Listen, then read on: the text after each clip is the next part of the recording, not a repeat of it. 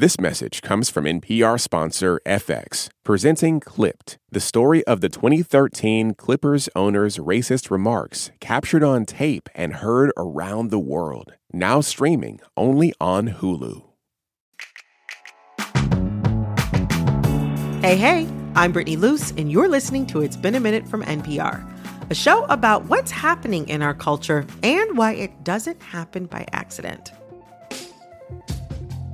Taylor Swift. Girl is having a year. We are talking new music, her massive world tour, and a tour film she's releasing this weekend, which I have some thoughts about that. We'll get to those later. But also, for the past few weeks, Ms. Taylor Swift has been taking over my social media feed, and I am not even a fan. Now, I've noticed something on this new to me Swift content. All of you Swifties keep asking the same question, and as a journalist, I felt like it was my job to do you a favor and find a public relations expert and get you your answer. Let's just come out and ask it. Molly, are Taylor Swift and Travis Kelce in a PR relationship? Yes. That was fast. But there is a follow-up question to that. Is it also a real relationship? For weeks now, yours, mine, and everyone we know's social feeds have been flooded with content about Taylor Swift and this Kansas City Chiefs football player, Travis Kelce. Are they dating? I don't know. I don't know if I really care. But what we do know is that when Taylor Swift shows up at one of Travis Kelce's NFL games, the two of them get a wild amount of attention.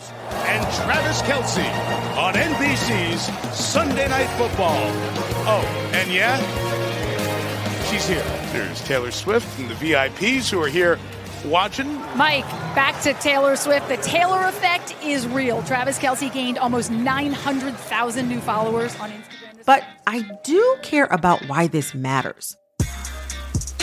We're talking about hundreds of millions of dollars here. Like, for example, Travis Kelce's jersey has spiked in sales by 400% since Taylor started showing up at his games.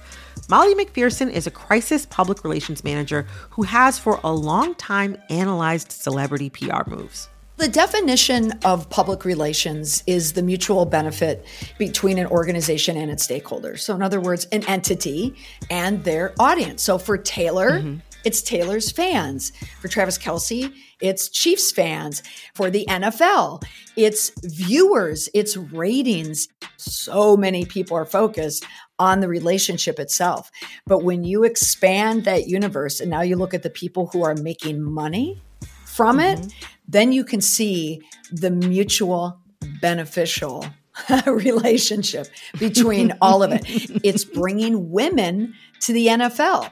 There you have it, folks. Yes, Taylor Swift and Travis Kelce, and really the NFL too, are in a PR relationship, regardless of if the three of them are in a romantic polycule. Now, Taylor has for decades used these PR relationships to her advantage. And today, Molly and I are getting into how Taylor and other celebrities like Sophie Turner and Joe Jonas to Barack and Michelle Obama utilize their partners and friends to communicate specific messages to you and me, the public. And spoiler, all of this adds up to how you and me use PR strategies in our own lives. We're talking about those exes we see creeping on our Instagram stories. I see you. Molly, welcome to It's Been a Minute. I am thrilled to speak with you, Brittany, for more than a minute on this topic. Okay, Molly, to start off, Taylor Swift and Travis Kelce, by definition, are in a PR relationship, but aren't all celebrity relationships in some form or another PR relationships? Oh, absolutely. If you think about what makes a celebrity, what is the job of a celebrity or an artist? Their craft is certainly a big part of it, whether they're an actor or whether they're a singer, whatever it is. But the image also goes along with that. So being a celebrity is all about the image that you're projecting out there. What kind of influence do you have? And publicists and celebrities know in order to be relevant, you need something to talk about. And people love to talk about relationships. So you just got to find new ways to constantly make yourself a topic of the day without being the donkey of the day. Oh, I love that. Yes, absolutely. And I believe that Taylor Swift knows when there isn't a new song or a new album or a video or a red scarf, she knows that Swifties will always talk about relationships. So how easy is it just to have them, to give her fans something to talk about? When she sings a song, she wants her fans to think of her singing about someone, whether it's good or not so good. And that's a really good way of deepening the universe of your songwriting and of your songwriting lore outside of just your personal life. So, okay, as someone who watches and studies celebrity PR strategy, do you think Taylor and Travis are in a successful PR relationship? Oh, 100%. When you are one of the top trending news stories and you have an entire organization that has likely stopped all of their digital campaigns, their advertising campaigns, and have shifted quickly the NFL to embrace this Taylor-Travis relationship, you know that that is a successful public relations relationship. I mean, think of all the adjacent moves that are happening around those two. It's quite remarkable what she's been able to pull off. This is the thing, though. Taylor doesn't necessarily need to be doing this. Like, she's so A-list and she's so omnipresent culturally, which, as you know, you've pointed out that there's strategy behind that and that's intentional. I don't know. It's not like Travis is helping her sell more vinyl variants or even Eras Tour tickets or the Eras Tour film that's coming out in theaters. She doesn't need help selling those tickets. I wonder, what is the PR benefit for Taylor Swift as somebody who's already so everywhere all the time? Technically, she doesn't need it. Why would someone like Taylor Swift need public relations? Well, it depends on what your objective is. I think what Taylor Swift likes and what she's drawn to is the relevance of it. And when you think about ego and when you think about strategy, you think about the move of what she did to Kim Kardashian announcing Usher as the halftime show. Nobody was paying attention to that. Right. You know, that's a really interesting point. And that is something that had kind of been on my mind. Like, even though playing the Super Bowl halftime show, it doesn't pay. Yeah. It still does feel like one of the big crown jewels in a global pop superstar's career. I had kind of wondered, I'm like, maybe that's something she's angling for. But I don't know, to that point, like, I don't think so. I think she wants to say, I'm beyond it. It's such she wants to say, I can just be in the stands and I don't even need it. Yes, you're rolling out the announcement for your halftime show, which you're absolutely right, Brittany. That's a huge announcement. Like, you get press just for the announcement. Yeah. Taylor Swift was able... It's like, all I have to do is go. She outmaneuvered the announcement. So even when Usher's performing, people, who are they going to think of? They're going to think of Taylor Swift. Because the association is so strong for the entire season. Exactly. Oh my gosh. It really Molly. is brilliant. You gagged me right there with that one. Oh my gosh. You know, I actually do think there is one thing that Taylor does get out of the NFL. I think you've talked about this before. By attending the NFL Chiefs Jets game, Taylor may have done something for her in that it helped to bury her old stories on the environmental impact of her private jet emissions. Yes. I mean, that's kind of smart when it comes to working SEO. So, Brittany, here's the boomerang on it.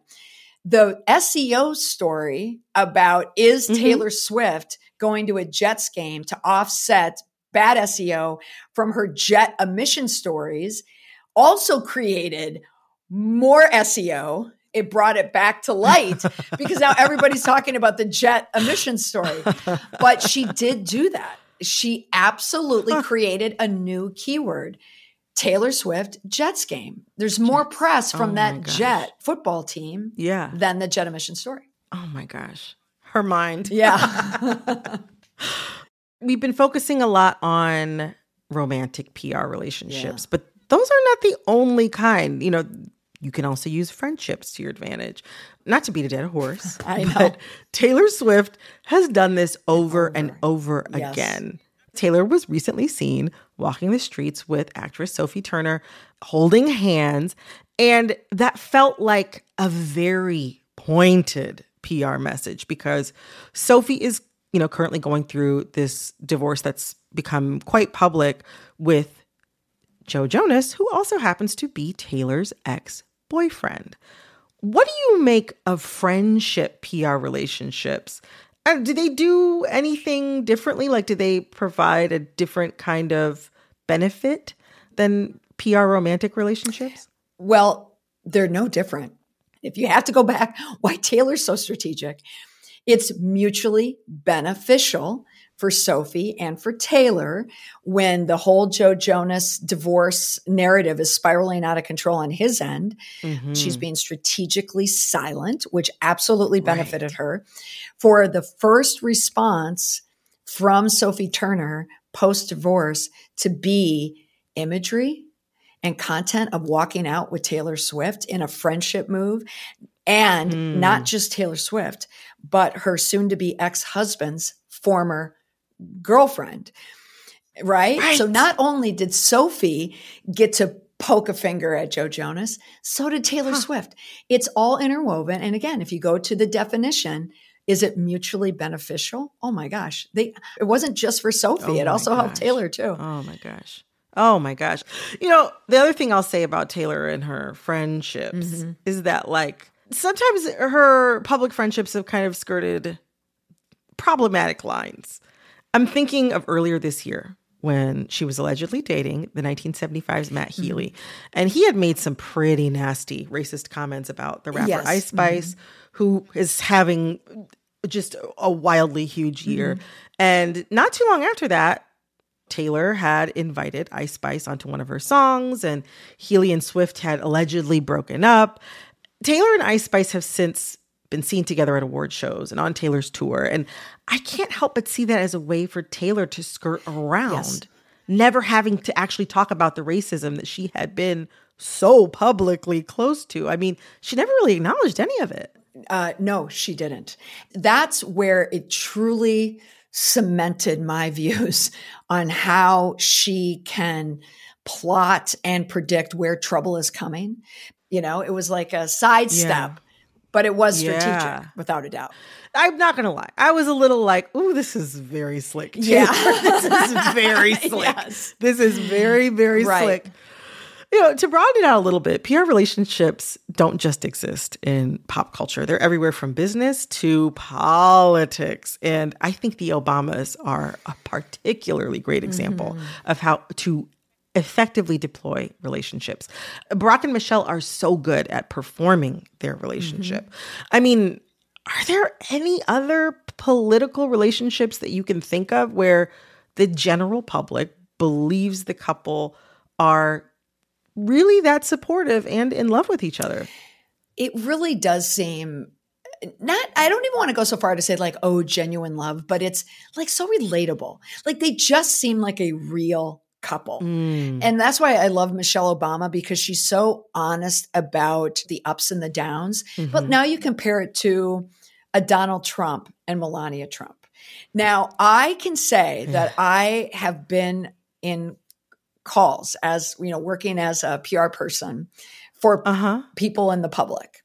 And someone saying, well, I don't want to appear like a Melania. I don't want to do a Melania on this. And that's Chris well, what's a Melania? What does that mean to you? Right. What does that mean? And will not say anything and just stand there silent.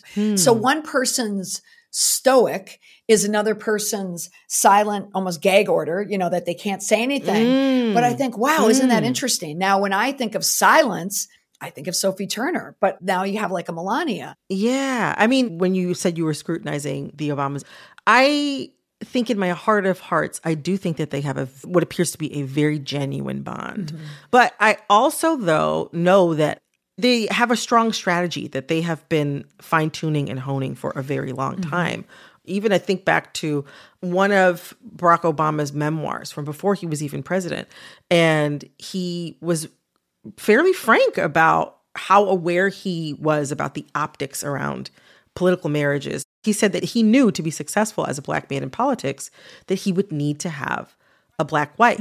And I don't think that like he was looking around and was just like, this woman is going to be the one. Like I'm envisioning it. I do, like I said, think that they have what appears to be a genuine bond, but it just goes to show how deeply public figures think about these things. Even for a relationship they seem very happy to be in. Oh, absolutely. So, I mean, I listened to the podcasts on them and read the books as well.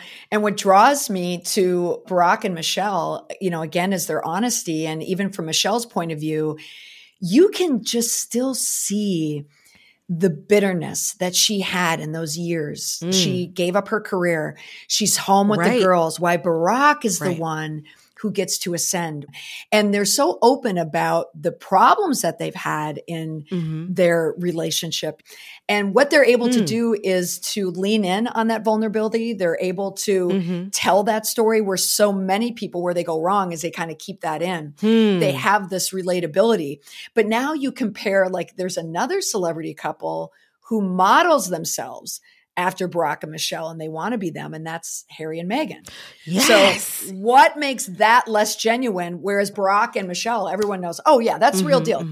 But now you look at Harry and Meghan, everybody talks, is it real? Is it this? Is it? No one believes that it's real love, right? Well, I shouldn't say no one, but there's all this speculation out there. No, but there's more skepticism. And I think part of it is because Harry and Meghan are always trying to publicize how relatable they are. You know, so how everyday they are when everyone's looking, I'm like, no, you're a prince. Like, no, you're not really as much as you want to try that you're just walking down the street getting, you know, an ice cream cone like everyone else. He's not. But Barack and Michelle can do that because they were. You know, here's the thing I keep thinking about though. Relationships, whether political or celebrity, they inherently allow the partners to reach new audiences and communicate specific values to their core audiences. I kind of, though, think that the average person kind of does that too, like consciously or unconsciously. Like, okay, I dated a few writers and journalists to horrific effects before I became one. I kind of realized, oh, maybe this is what I'm connecting with you so deeply. But yeah, I think that, you know, that was something that I did. My producer dated one of the popular girls in his middle school to stave off rumors that he was gay. I have a friend who dated someone just so he could get in with a friend group who kept freezing him out. And I mean, I dated a DJ when I was in my early 20s because I wanted to be cool. And also I didn't want to stand in line. Right. And have no place to sit at the club or at the bar. Yes. I love to be on the list. Yes. We all kind of do it to a certain degree, I think. I don't know. What do you think about that? Oh, Brittany, I love this because I have girls who are college age now. I'm known as the mom that you can go to when you have a breakup because I think like a PR person and I get in the minds of like, you are not following. You are unfollowing him right now because you need power. You're addicted to going to his Instagram.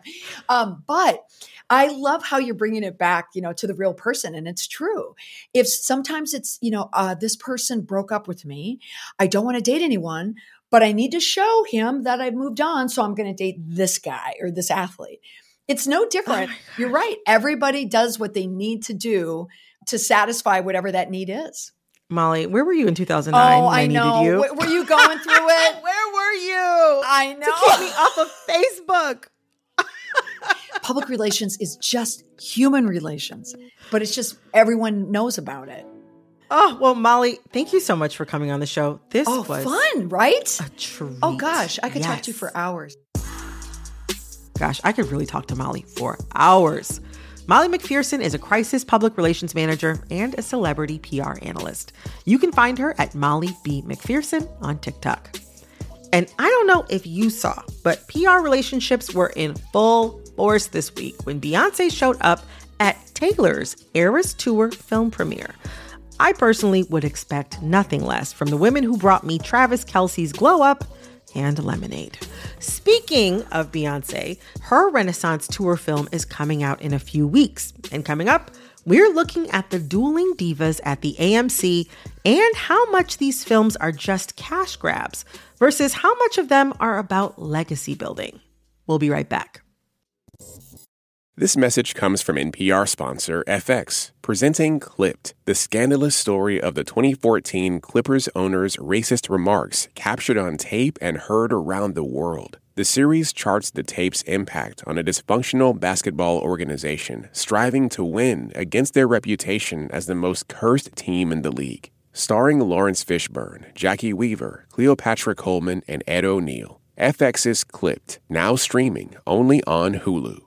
This message comes from NPR sponsor Discover. Here's a familiar situation. You have a question about your credit card. You call the number for help and can't get a hold of anyone. If only you had a Discover card. With 24/7 U.S.-based live customer service from Discover, everyone has the option to talk to a real person anytime, day or night. Yep, you heard that right, a real person. Get the customer service you deserve with Discover. Limitations apply. See terms at discover.com/creditcard.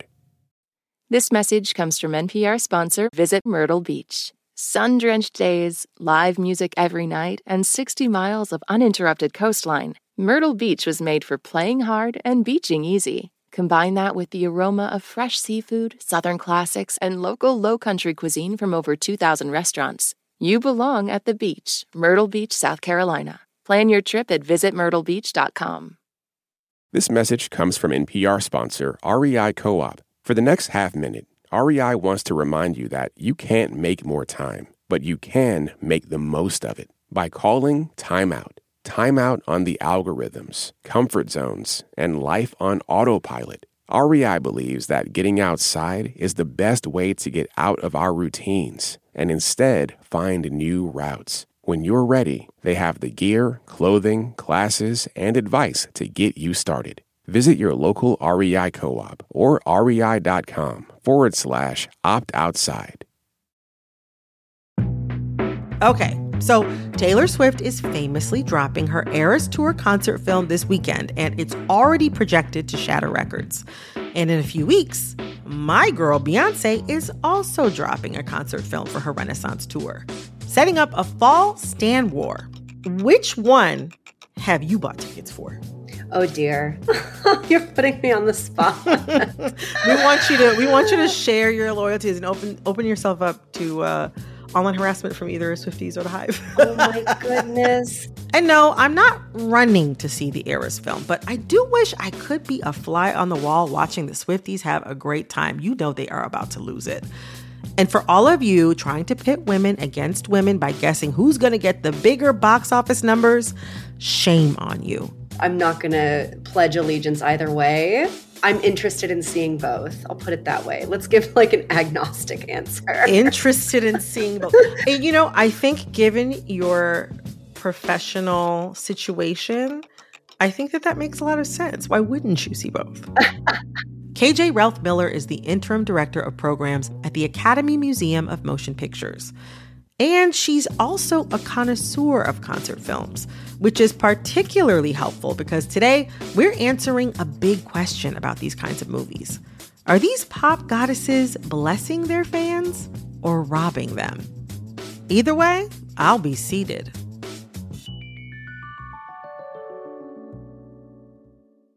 KJ, welcome to It's Been a Minute. Thanks, Brittany. It's great to be here. Oh, it's so great to have you. So I'm really, really excited to see how the Renaissance film is going to work. I think it's going to be fun. I'm wondering, in your professional opinion, how are people supposed to act when watching a concert film in theaters? Is going to a concert film in theaters the same as going to a show? Like when the Academy Museum put on the series of concert films that y'all had at the end of this summer, what did you see from the audience? Very different reactions depending on when the film was from and who was in the audience. Interesting. But what I'm hearing about currently is the Stop Making Sense re-release.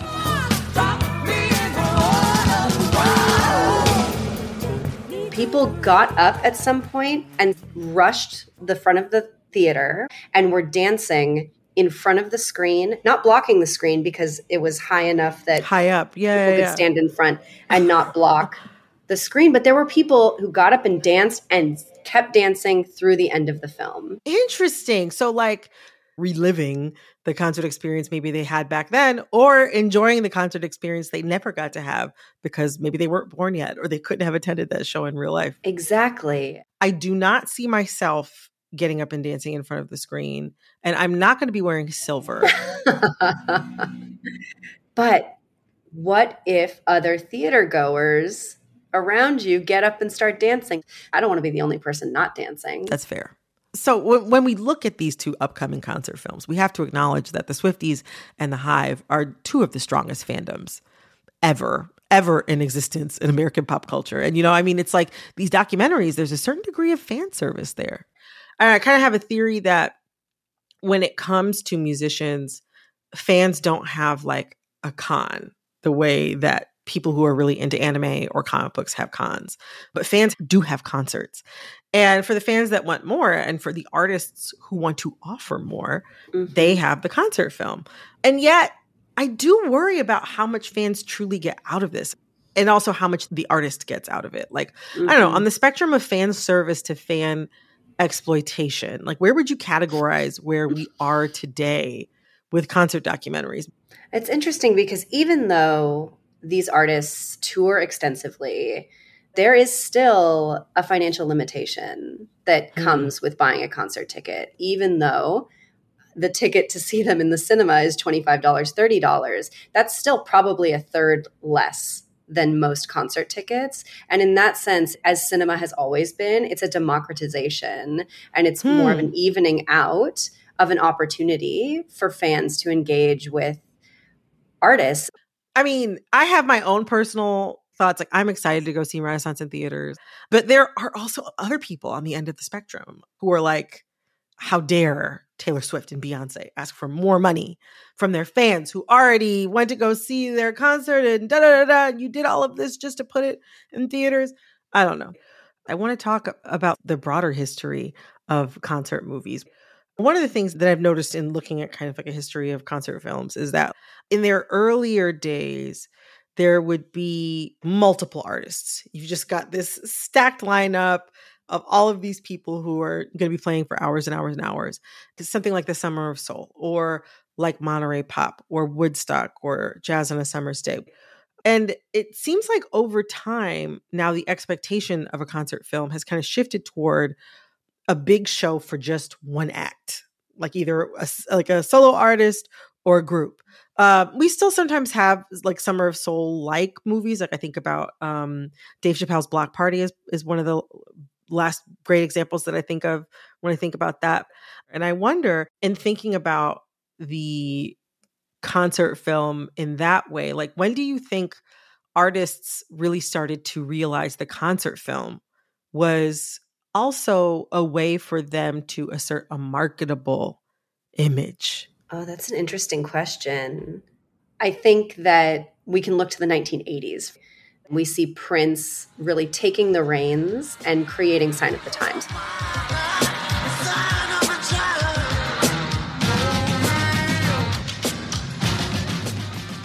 Sign of the Times actually started as a traditional concert film when he was on tour in Europe. So he had a camera crew. He had folks capturing him live on stage during this European tour. They got back home. He looked at the footage and he wasn't happy with what he saw. It's not clear whether that's because he was unhappy with how he looked, he was unhappy with how it was shot, but he just was not happy with the outcome of that footage. And so he took the reins and decided to contain the performances inside Paisley Park, so at the studio in Paisley Park, hire the audience to be the audience that he wanted to see in the film. Like really doing like seat filling, like every detail. Okay. Yes. And then he combined some of that live concert footage in the final result. But this is an artist who was meticulous. He was so thorough and he knew what he wanted. And so when you watch Sign of the Times, you could even argue that it's not even a concert film, right? You could argue that it's like a really long music video. a long music. Exactly. It's staged. It's heavily produced. You know, there's more than one take going into most of the takes that you're seeing. But you can say the same thing about Homecoming. Even though we go behind the scenes with Beyonce into these rehearsals and we hear these really, almost whispered voiceovers that almost like an audio diary that she's giving like us. it's confessional. Yeah. I had to rebuild my body from cut muscles. It took me a while to feel confident enough to freak in and give it my own personality. They are still ultimately in control of that final product. And when you think about the fact that the whole title of Homecoming is Homecoming, a film by Beyonce, she made every creative decision that you see on screen. Yeah, I mean, and even like the technical feat of having every single angle and every single aspect of the performance had to line up almost perfectly so that they could cut back and forth between the two of them. That's almost like pre-planning in the Prince way. Yes, no, if he could have done Sign of the Times over again. Yeah. And thinking about this moment that we are in / heading into this fall, winter with all of these concert films, at least with these two really super huge ones, part of the reason that Taylor Swift and Beyonce are doing these films is because the money is so good. The opening weekend projections for the Eras documentary already hitting hundreds of millions of dollars, right? And Taylor Swift got this really generous distribution deal with AMC, and Beyonce is rumored to have gotten a similar distribution deal. And that's before we even talk about streaming. These concert films are no longer made by outside production teams or like a director who has a vision that they'd like to capture with this artist. These documentaries are produced by the stars themselves. I can't help but think of how good of an opportunity releasing these kind of concert documentaries in theaters is for Beyonce and Taylor Swift. In different ways, they're two artists who have really been burned by the music streaming economy. Mm-hmm. Yeah, I mean, this music streaming situation at this moment in time is not on the side of artists. And so in a way, I mean, these are two examples of two of the biggest stars in the world. I wonder, though, if this is like charting a path forward as another net revenue stream for artists with less name recognition. But it's hard for me to believe that because making a film is expensive. It is not cheap to make a film. So I honestly see this as like perhaps only the upper echelon is going to have access to the resources. I just can't see it as a viable way forward for most artists. But also, to a certain degree, though, the production costs of a concert are kind of paid for by the ticket holders. So I don't know. I do think that there could be, like, on one hand, like, it's really expensive to do things the way that Beyonce and Taylor Swift are doing them. But on the other, I could see an interesting opportunity for an enterprising, like, small to mid-sized artist with like a compelling narrative if they hired like a smaller team to follow them for a little while. But to your point, it's a much bigger gamble. Like Beyonce and Taylor know that they can get butts in seats. Just also, Taylor is going to be in AMC's nationwide. And when you think about the capacity for distribution for a mid-sized artist, if it's not in an AMC, is it even going to make the kind of money that they're hoping? That we need to make back. That's a very good point. Okay, so when you look at the eras and the Renaissance movies, I wonder how much do you think this is about making money for these artists? And how much do you think this is about image making? I think it's a combination of both, but I also think that you can't talk about image making without talking about capitalism because like our you got image a good point is, there. So I think it's a combination of both. And ultimately, I mean, these are two women who make money off of their identity and off of their talent and off of their creative output. But ultimately, I hate to say this, but they are a product. It is about money and perpetuating the image in the service of making money. Decades down the line, How do you think we'll look back on this era of the concert film? I think actually knowing the way that each of these individuals have such a huge fan base, right? Swifties and the Hive, most of the population falls into one of those camps or both. True. I'm wondering how that will be showcased in either of these films, because they are not who they are without their fans. And there's a real recognition of that for both of them. Honestly, I can't thank you enough. And it's because of you that I'm able to be on this stage performing after 25 years. KJ, thank you so much for coming on the show. This was so much fun. Thanks, Brittany. This was great. Thanks for having me. That was KJ Ralph Miller, Interim Director of Programs at the Academy Museum of Motion Pictures in Los Angeles.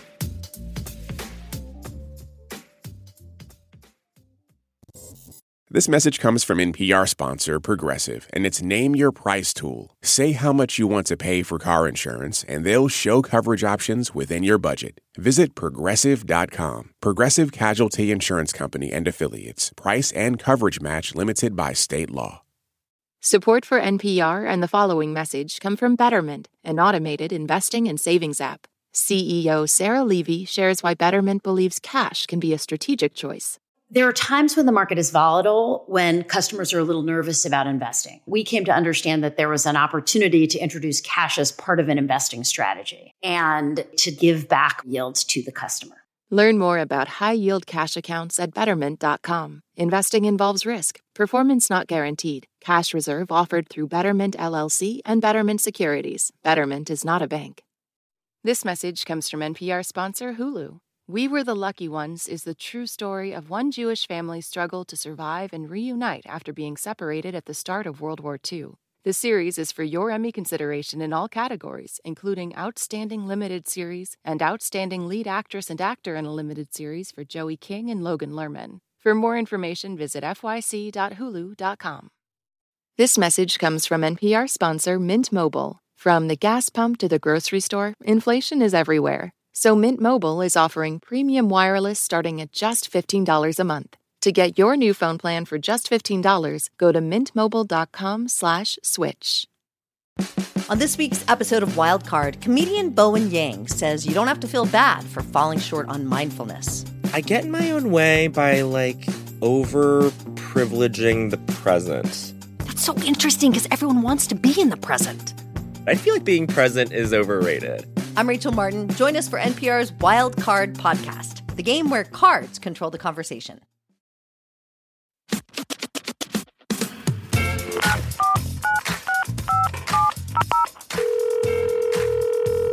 Hey, Brittany. Hey, Brittany. Hey, Brittany. Hey, Brittany. It's Ashanti calling from Jacksonville. So I saw the news about Jada Pinkett Smith and Will Smith having been separated for years, and that Chris Rock drama. I'm kind of shocked reading that. It's crazy. Did you see this coming? Oh, Ashanti from Jacksonville. You have brought up one of my favorite topics, which is the Pinkett Smith's personal business. Jada and Will are allowed to do whatever they want. If they want to be separated and not get divorced, as rich as they are, I 100% get it. I 100% get it. Also, I could see them maybe being like, we're not meant to be partners, but we live well together and we work together as a family unit. There are many ways to put together a family, and I support them doing whatever they choose. However, you asked if I saw this coming. And I will tell you, after going through Will's memoir, I got to the end of it and I was like, I need to hear what she has to say because she's fed up. As you mentioned, we find out that they've been separated since 2016. Now, as somebody who read Will's book, that doesn't fully surprise me because there were several major moments throughout his own story that he wrote in his own words about his life, where Jada expressed to him that she was unhappy and she felt like there wasn't enough room in their relationship for the two of them, or maybe even the two of them and his ego. Take, for instance, this one story from Will's memoir that he shares. And he does admit that he was wrong. For Jada's 40th birthday party, he asked her what she wanted. She said she wanted something small, low-key, chill. He decides instead to do this whole big Jada Fest weekend, basically. It's like a multi-part celebration. And The crowning achievement, he felt, was this documentary that he had produced about her family lineage. And I mean, he was feeling like, I have given this woman the best 40th birthday party that you can give a wife. He says everybody in the room was crying. There wasn't a dry eye in the house except Jada. And when they got back to their room later, Jada looked at him and she said that was the most disgusting display of ego I have ever seen in my life. I'm not surprised by any of it. Jada, girl, I'm ready for you to bring your truth to the red table so that we can sit around and have a nice chit chat about it. Ashanti, thank you so much for calling in with this question. It was a pleasure to answer, and I hope you have a great weekend. If you have a thought or question about pop culture, send us a voice memo at ibam@npr.org. That's IBAM@npr.org. This episode of It's Been a Minute was produced by Barton Girdwood, Alexis Williams, Liam McBain, Corey Antonio Rose. Our editor is Jessica Placzek. Engineering support came from Zach Coleman. Our executive producer is Verilyn Williams. Our VP of programming is Yolanda Sanguini. Our senior VP of programming is Anya Grundman. All right, that's all for this episode of It's Been a Minute from NPR. I'm Brittany Luce. Talk soon. This message comes from NPR sponsor Discover. Get the service you deserve. With 24/7 U.S.-based live customer service from Discover, everyone has the option to talk to a real person anytime, day or night. Limitations apply. See terms at discover.com/creditcard. This message comes from NPR sponsor Acorn TV. Stream stories from around the world, from sinister suspense to charming comedies and clever crime dramas like My Life is Murder, starring Lucy Lawless. Visit acorn.tv for a 30-day free trial with promo code NPR.